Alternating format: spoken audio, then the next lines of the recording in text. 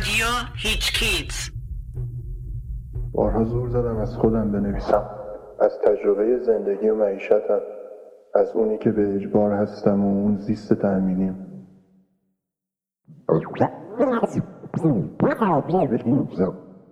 از اونی که به اجبار هستم و اون زیست تأمینیم، از فلاکتی که ارثی و مثل یه ژنتیک مریض منتقل میشه و با هوش سرشار و این حرفا هم نمیشه تغییرش داد.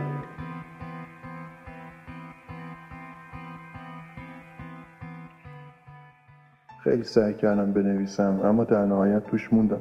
شاید یکی از علتاش اینه که فقر رو نداری، اونقدر دستمالی و دستاویز شده که نمیشه دیگه سراغش رفت و ازش حرف زد.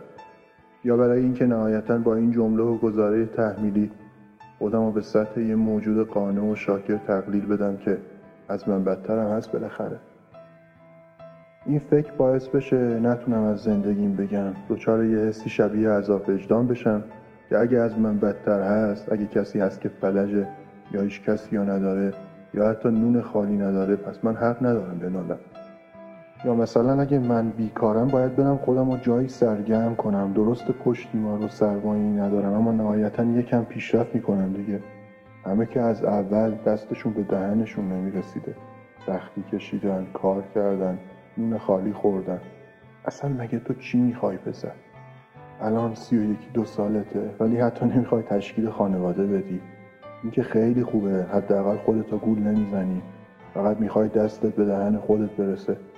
از تموم دنیا یه مادر داری که بزرگت کرده، یه داداش و یه خواهر که همه زندگیتن. فقط میخوای کمک حال اونا باشی، دستگیر مادری بشی که 40 ساله بدون یک روز بازنشستگی داره کار میکنه.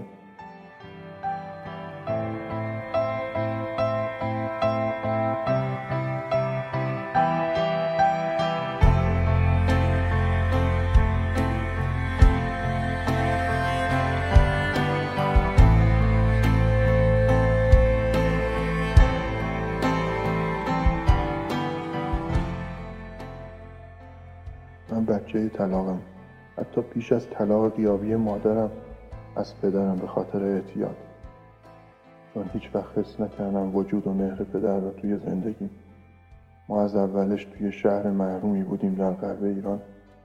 پدرم معتاد بود و 10-12 سال غیبش زد و من حتی توی راهنمایی دبیرستان وقتی ازم میپرسیدن مثلا بابات چی کار است یا باید بیاد مدرسه، فقط بغض میکردم و حرفی واسه جواب دادن نداشتم. مادرم با وجود آسم شدید که یادگار سالها ستم شوهرش بر اون بود، به سختی ما 3 تا رو بزرگ کرد، با خیاطی و قالیبافی و لباس فروشی. اون هیچی از زندگی ندید و تمام امیدش به بچه‌هاش بود. ما خلافکار و ناخلف نشدیم، اما به جرم بیکسی نتونستیم به جایی برسیم که زحمات مادرمون رو جبران کنیم. من از سال 3 دبیرستان شروع کردم به درس خوندن، اونم توی علوم انسانی. اومدنم به علوم انسانی برای این بود که معلم ریاضی سال اول دبیرستانمون، چون من پسر آدم با نفوذی نبودم، با هم سر لج افتاد و ریاضی انداختم. یه بار چنان توی گوشم خوابون که خون از دماغم روی کفشام ریخت. من نتونستم جلوی خودم رو بگیرم و زدمش. سال 3 میخوندم تنها و بیکس. پیش دانشگاهی بیشتر خوندم و شاگرد دوم شدم. بدون کلاس کنکور با رتبه 3000 سال 83 دانشگاه سراسری قبول شدم، رشته علوم اجتماعی. کماکان از بابام خبری نبود و مادرم طلاق غیابیش را با 1000 بدبختی گرفت. مادرم با خواهرم با فروش چند تا وسیله و اندک طلایی که داشتن تونستن از صفر یک کسب و کار کوچیک شروع کنن. یه غرفه لباس فروشی توی یکی از فروشگاه‌های زنجیره‌ای. یادم دفعه اول که با 1000 مشکل پول جور کرده بودن جنس بخرن، تو تهران بهشون دزد میزنه و کلی پول و شناسنامه‌هاشون رو میدزده. ما پشتیبانی نداشتیم و همه این سالا با سرخی سیلی و سختی و رو پای خودمون از پس زندگی سخت بر اومدیم. در حالی که مادرم نه حقوق بگیر جایی بود و نه مستمری و بازنشستگی، نه حتی یه بیمه درست و درمون داشت.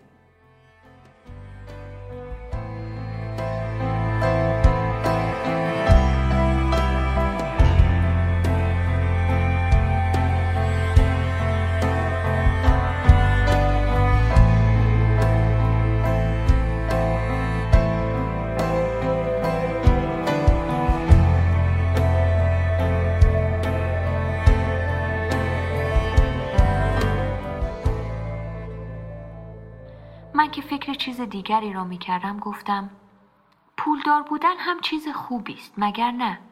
آدم می تواند هر چه دلش خواست بخرد، هر چه دلش خواست داشته باشد. مگه نه پدر؟ پدرم گفت ناشکری نکن پسر، خدا خودش خوب می داند که کی را پولدار بکند کی را بی پول. پدرم همیشه همین حرف را می زد. هوا که روشن شد پدرم چستک‌هایش را از زیر سرش برداشت و به پایش کرد. بعد از چرخ دستی پایین آمدیم.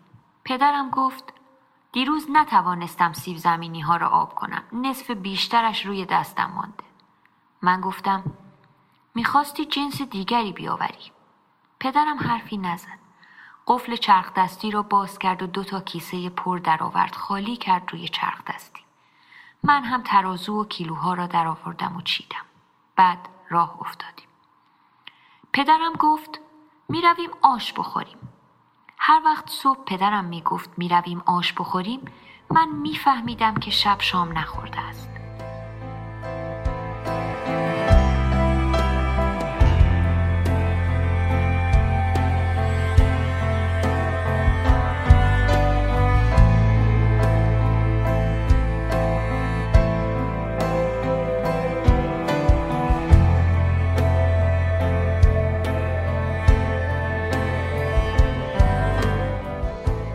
دانشگاه دولتی روزانه و یه شهر دیگه قبول شدم.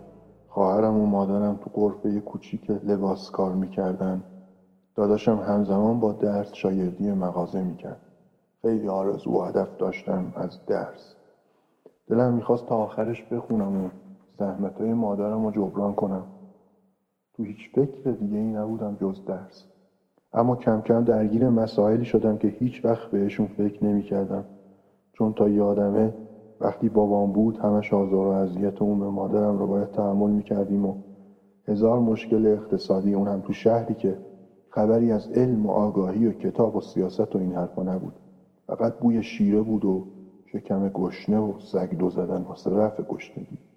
هیچ وقت فکرشو نمیکردم تو دانشگاه درگیر مسائل عاطفی بشم یا نشریه و سیاست بازی و این حرفا. آخه همیشه فکر میکردم آدم مفلوک که از پس شکمش بر نمیاد چطور میتونه عاشق یکی بشه و بعد به اون چی بگم در مورد بابام و زندگی. خب معلومه اگه عاقل باشه اولین برخوردش با من اینه که مؤدبانه محلم نذاره و تمام. من خیلی عاشقش شدم و این اولین بار بود که حتی با جنس مخالف روبرو میشدم. اونقدر عاشقش شدم و از جواب منفی هم میترسیدم که ذره ذره غرق میشدم و نه به اونو نه کس دیگه میگفتم. کم کم ولی درسم افت کرد. سعی کردم نوشتنو که همیشه دوست داشتم ادامه بدم. پس توی نشریه کوچیک دانشگاهی مشغول نوشتن شدم. گرایش اون نشریه بیشتر به طیف تحکیم وحدت و انجمن اسلامی از این حرفا بود. منم با این افکار حال نمی‌کردم. سعی کردم در قالب داستان‌های کوتاه وضعیت معیشتی امثال خودم رو به عنوان شهروند نادیده گرفته شده یا دانشجوی شهرستانی خوابگاهی توصیف کنم. نشریه ولی شبیه اسمش خیلی زود بایکوت شد و من و چند تایی دیگه از بچه‌ها تعلیقی‌های ترمی کوتاه مدتی خوردیم و البته تهدید شدیم که در صورت ادامه اخراج میشیم. دیگه خسته بودم و درگیر عشقی که حتی جرئت نمی‌کردم لب تر کنم و کماکان از جواب نه و از دست دادن همین نیمچه حضورش تو کلاس میترسیدم. از این وقتا که می اومدم خونه از شدت تو خودم رفتن نمیتونستم غذا بخورم. بغض میکردم که چرا من درگیر مسائلی شدم که انگار تعلق طبقاتی بهم نداره. انگار راست گفتن شکم خالی عشق چه میدونه چیه. بغض میکردم چرا با هر لقمه غذا نمیتونم کمک خرج خانواده‌ام باشم. لقمه تو گلوم گره میخورد. اما ما اونجا نمیتونیم بگیم جامعه‌ای که امید نداره، جامعه‌ای که ناامنی روانی داره، جامعه‌ای که داره پمپاژ بدبینی در اون میشه، دائم داره پمپاژ بدبینی در اون میشه. حالا من نمیخوام اسم بیارم از این برخی از این شبکه‌ها اینا.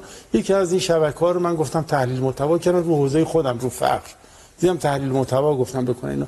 15 تا موضوع رو دیدم این شبکه داره روش کار میکنه 15 تا، یعنی دائم انگار این جامعه روز به روز داره پسرت میکنه، هیچ چشماندازی برای آینده وجود نداره.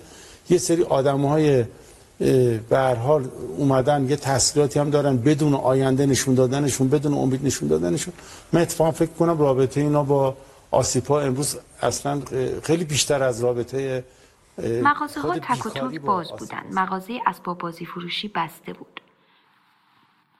شترم هنوز کنار پیاده رو نیامده بود. دلم نیامد در را بزنم که نکند خواب صبحش را حرام کرده باشم.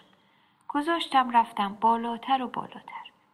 خیابان‌ها پر از شاگرد مدرسه‌ای بود. توی هر ماشین سواری یکی دو تا بچه مدرسه‌ای کنار پدر مادرهایشان نشسته بودند و به مدرسه می‌رفتند. در این وقت روز فقط می‌توانستم احمد حسین را پیدا کنم تا از دست تنهایی خلاص بشوم. باز از چند خیابان گذشتم تا رسیدم به خیابان‌هایی که ذره‌ای دود و بوی کثافت درشان نبود. بچه‌ها و بزرگترها همه‌شان لباس‌های تر و تمیز داشتند. صورت‌های همه‌شان برق برق می‌زد. دخترها و زنها مثل گل‌های رنگارنگ می‌درخشیدند. مغازه‌ها و خانه‌ها زیر آفتاب مثل آینه به نظر می‌آمدند. من هر وقت از این محله‌ها می‌گذشتم خیال می‌کردم توی سینما نشستم و فیلم تماشا می‌کنم. هیچ وقت نمی‌توانستم بفهمم که توی خانه‌های به این بلندی و تمیزی چجوری غذا می‌خورند، چجوری می‌خوابند، چجوری حرف می‌زنند، چجوری لباس می‌پوشند. تو می‌توانی پیش خودت بفهمی که توی شکم مادرت چجوری زندگی می‌کردی؟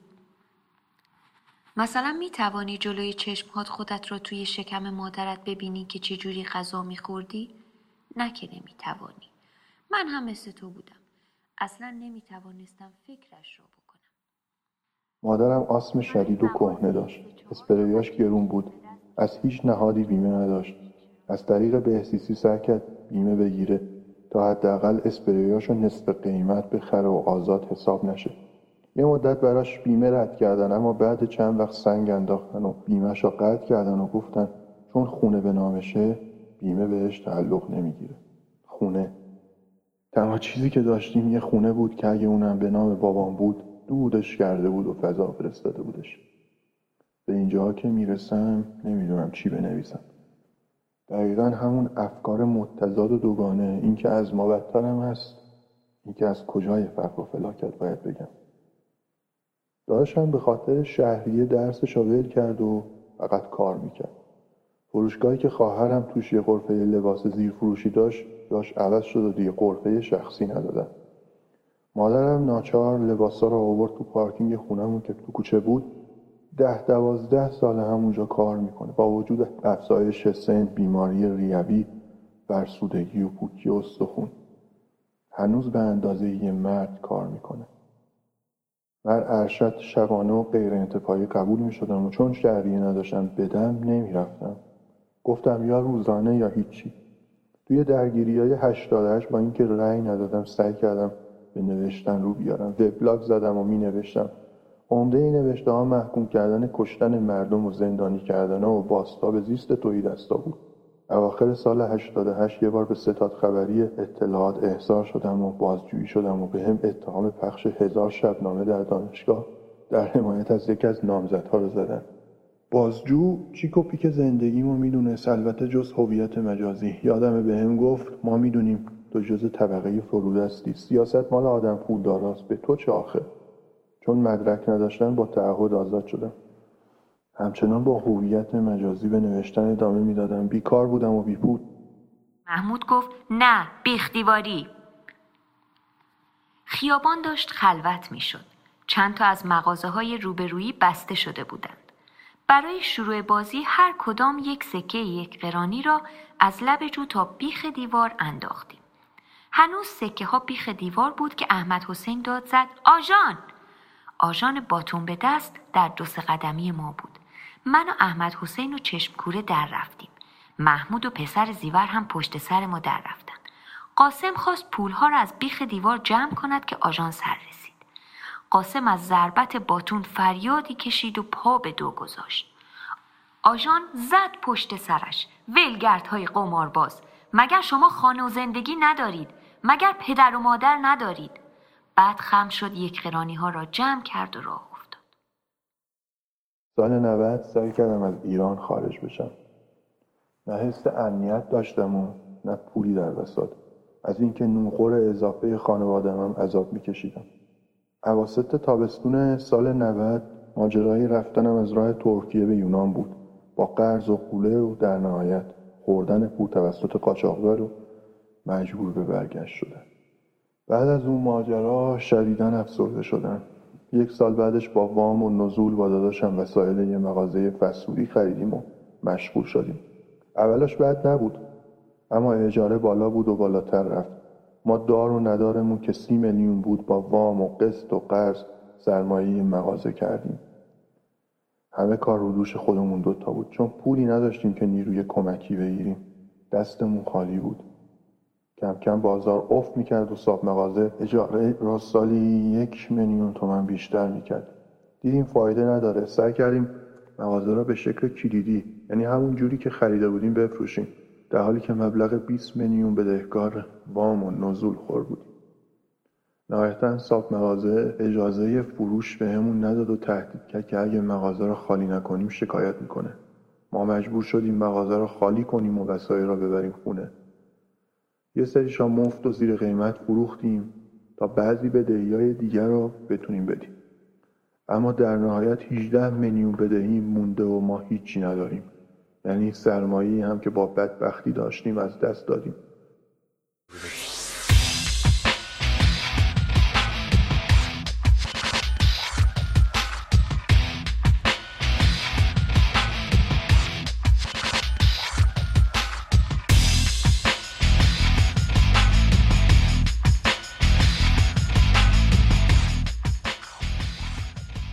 علی دایی رو نشون بدیم، کسی که تو تمام این سالها نون 2 چیزو خورد، اراده و نون دلش. خیلی خوش اومدین به افتتاح فروشگاه نایک علی دایی توی مجتمع تجاری الماس توی اتوبان ارتش. این گلی هم که دست بنده حقیره تا چند دقیقه دیگه تقدیم میشه به آقای گل جهان.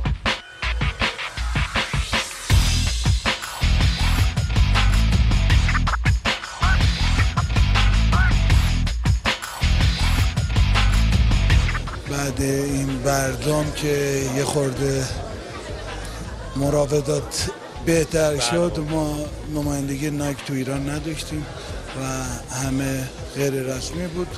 ما با صحبتایی که با کشور امارات و نمایندگی نایک انجام دادیم تونستیم یکی از 3 نمایندگی باشیم که تو ایران داریم فعالیت میکنیم. یه شعبه رو تو میدون منیریه زدیم و شعبه دوممون که اینجاست. امید خدا ان شاء الله. قربان چون شما در حال حاضر من بیکارم، داداشم کارگر فسفوده. روزی 12 ساعت کار میکنه بدون تعطیلی و مرخصی و قرارداد یا بیمه مشخص. تمام حقوق ماهانش برای وام و دادن نزول میده، در حالی که کارفرماش بعضی ماها بهش حقوق نمیده. مثلا میگه چون بازارم خوابیده فعلا ندارم بدم حقوق رو. موندم چطوری زنده ایم و زندگی میکنیم. مادرم به خاطر اسپریایی که استفاده میکنه دندوناش پوسیده و باید دندون دستی بذاره، ولی هنوز بعد از 1.5 سال نشده از اینش جور بشه. هیچ کس نمیدونه و خبردار نیست. یه زن سرپرست خانواده که هیچ روز خوبی از این زندگی لعنتی ندیده چطوری داره خرج خودش و 3 بچه را میده و باز هم میگه شکر از ما بدترم هست. گاهی حالم از کلمه قناعت به هم میخوره. پدر رفت نشست پشت فرمان. شتر را گذاشتند پشت سر پدر و دختر. ماشین خواست حرکت کند که من خودم را خلاص کردم و دویدم به طرف ماشین. 2 دستی ماشین را چسبیدم و فریاد زدم: شتر منو کجا میبرید؟ من شترمو میخوام. فکر میکنم کسی صدایم را نشنید. انگار لال شده بودم و صدایی از گلویم در نمی آمد و فقط خیال می کردم که فریاد می زنم. ماشین حرکت کرد و کسی من را از پشت گرفت. دستهایم از ماشین کنده شده و به رو افتادم روی آسفالت خیابان. سرم را بلند کردم و آخرین دفعه شترم را دیدم که گریه می کرد و زنگ گردنش را با عصبانیت به صدا در می آورد. صورتم افتاد روی خونی که از بینیم بر زمین ریخته بود. پاهایم را بر زمین می زدم و حق حق گریه می کردم. دلم می خواست مسلسل پشت شیشه مال من باشد. دلم می خواست مسلسل پشت شیشه مال من باشد.